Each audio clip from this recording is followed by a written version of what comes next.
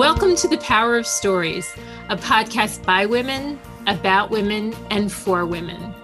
Their voices and their stories. I am Sharon Catherine D'Agostino, a passionate advocate for the empowerment of women and girls everywhere, and the founder of sayitforward.org. Today we are recording the 16th episode of the Power of Stories podcast, and I am very excited to be talking with Yodit, not as co-host for this episode, but stepping into the role as guest. Yodit Kifle Smith was born in Ethiopia and now lives in California. She is a daughter, a sister, and a wife. Yodit's faith in God is an integral part of her life and inspires and guides how she lives. She is involved in a variety of endeavors that enable her to express her many unique talents, gifts, and interests.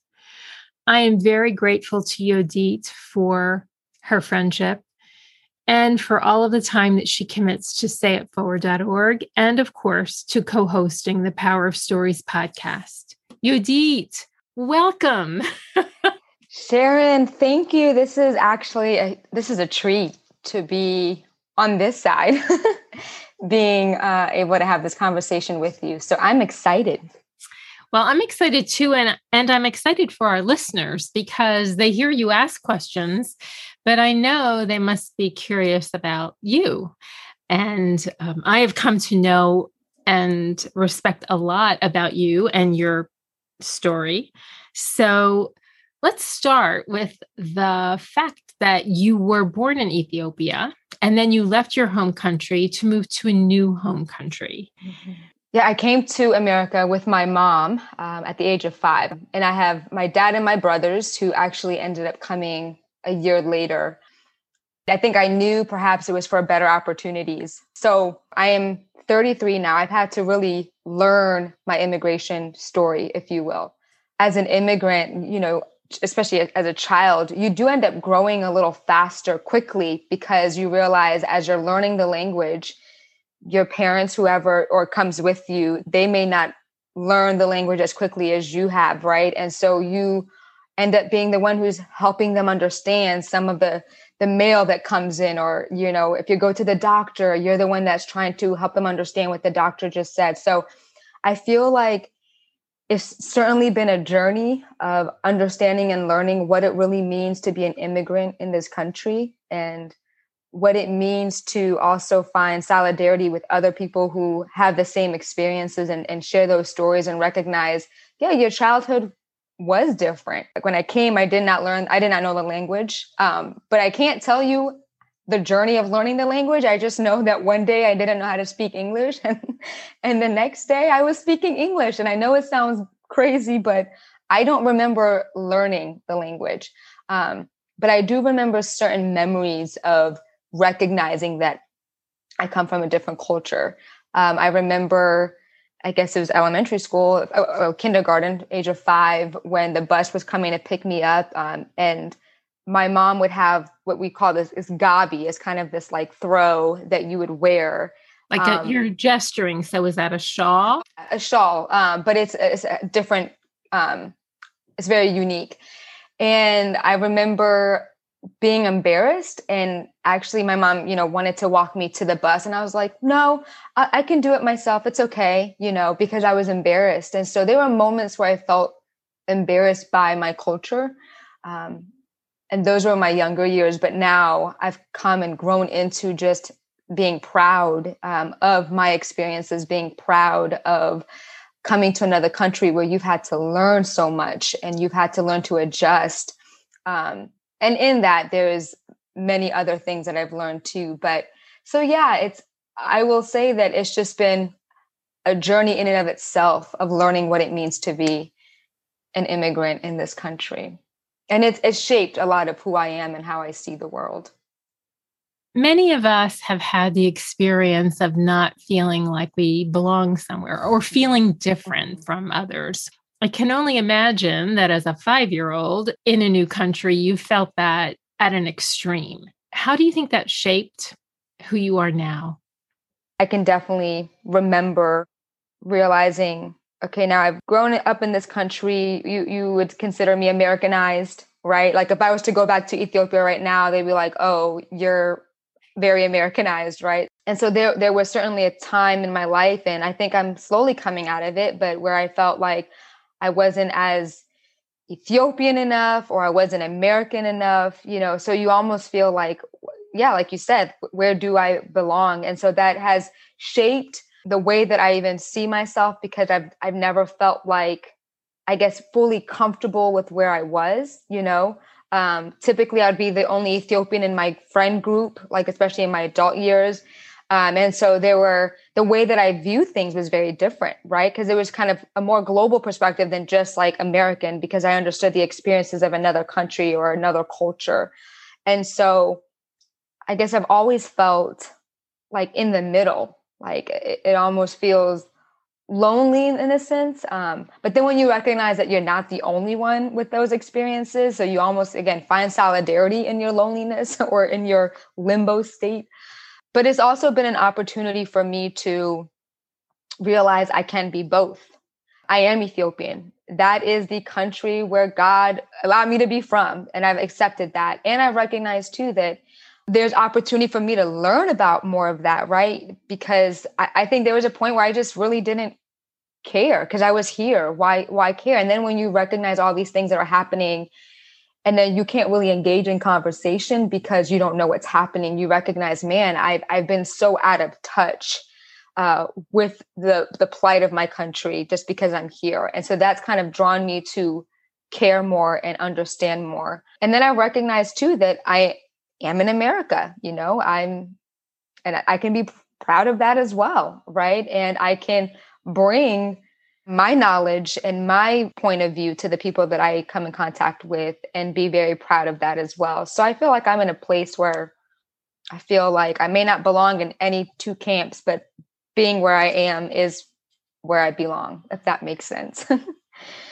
You and I have had many conversations at different times about the importance of women finding their voice. Mm. How did you find your voice? It really first came from other people reminding me that you have a voice. And then for me, it was the internal work of saying, use it. And when I've used it, I've recognized then the impact that it's had. So it's in the same way that when I didn't use it, I realized how much of an impact it had on me, how much it weighed on me. When I did use it, I recognized how much empowered I felt. And so, yeah. Do you know when in your life you came to understand the importance of stories in your own life or in your family's life?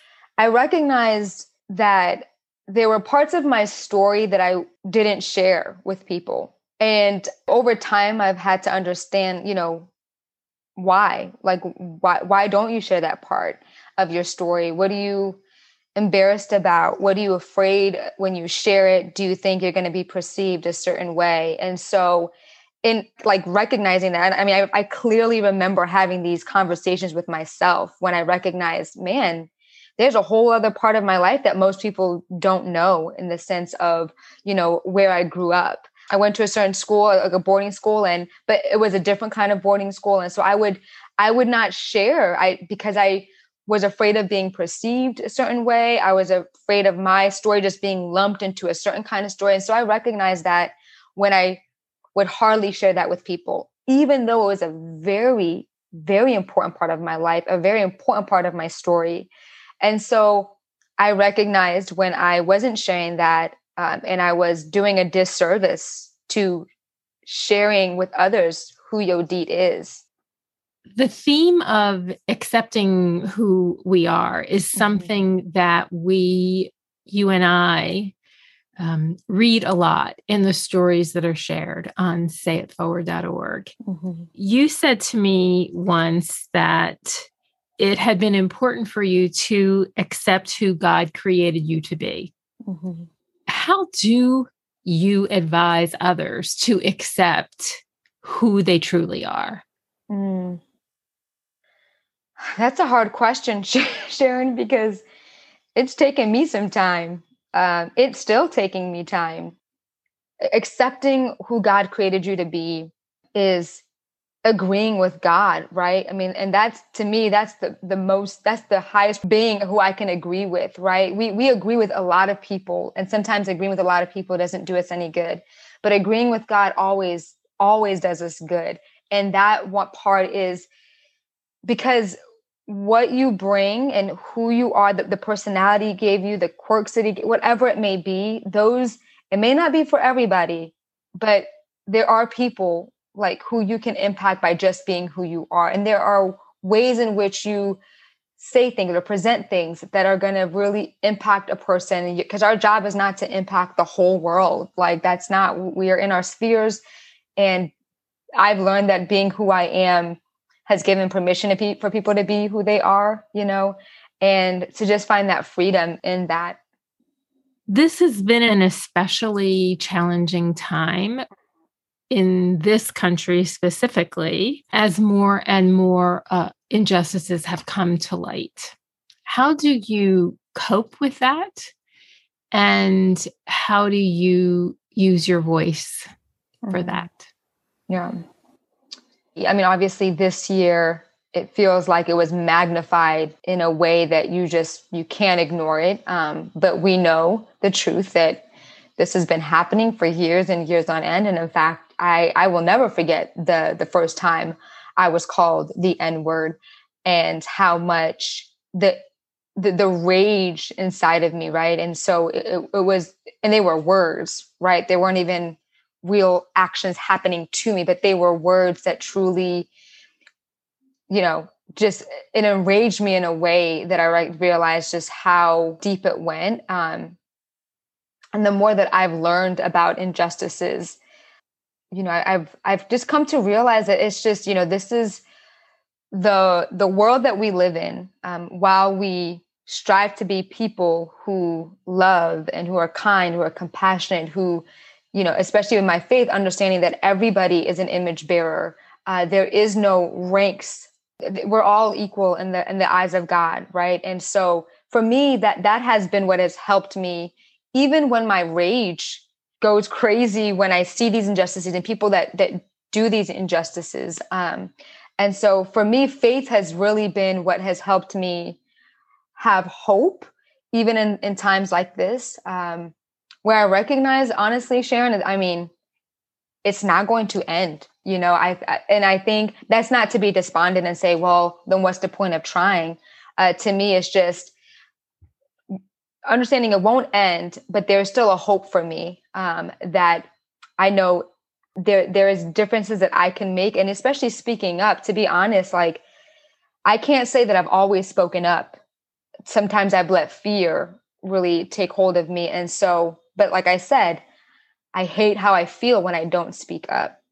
And so sometimes having these conversations with people you love who don't understand it completely, that has been the hardest. And sometimes that's the hardest to speak up to, versus when you just see it blatantly and you say like, that's wrong, so for me, it's really been about speaking up within my own family context with people that I love who just don't get it and who choose not to see it, or who choose to believe that it's not as bad as people think it is. And so I'm learning that, but conversations is the only way. We can social media this until our fingers turn blue and express every emotion that we have on social media. But if we're not picking up the phone, if we're not having these face-to-face conversations with our loved ones to help them understand the context of it, because I think sometimes people think less of it because they only see it in this one piece, versus no, let's talk about the context. So I'm not there yet, Sharon. I'm still learning. Yodit, as we close this episode, I'm going to ask you the question that you always ask at the end, and that is, how can each of us encourage other women and girls to confidently use their voice and claim their power? I would say that really see and remember what it feels like when you do use your voice, and choose whether or not you want to keep living in that beautiful place of that the impact that it makes, versus this place where it's almost continuing to diminish how you feel, diminish how you see yourself. And so just remember that your voice is unlike any other. You know, there are things that you will say, perhaps things that you say, other people have said it, but they will never say it the way you say it. They will never say it with your voice. And so, yeah. Beautiful. That's beautiful. Yodit, thank you from the bottom of my heart for agreeing to be on the other side of the questions for this episode of the Power of Stories podcast. And I feel certain that our listeners will have begun to see some of the many, many reasons that I love and respect and admire you. Also, there is a third woman whose voice is not heard in the Power of Stories podcast, and that is Lisa DiGiovine. Lisa is the editor and co-producer of this podcast, and so we thank Lisa and our listeners. Yodit, it has been a joy. Thank you so very much. Thank you, Sharon. This has been a gift for me, so thank you. And to our listeners, we invite you to visit sayitforward.org, a place where you are welcome to share one or more stories about your unique path to empowerment. Or you can read the stories of other women and girls. This is Sharon Catherine D'Agostino and Yodit Kifle Smith, signing off for now and hoping you'll join us for our next episode of the Power of Stories podcast. If you enjoyed this podcast, we do hope you'll give us a review and recommend the Power of Stories to a friend. And lastly, we want to remind you of the power of your story.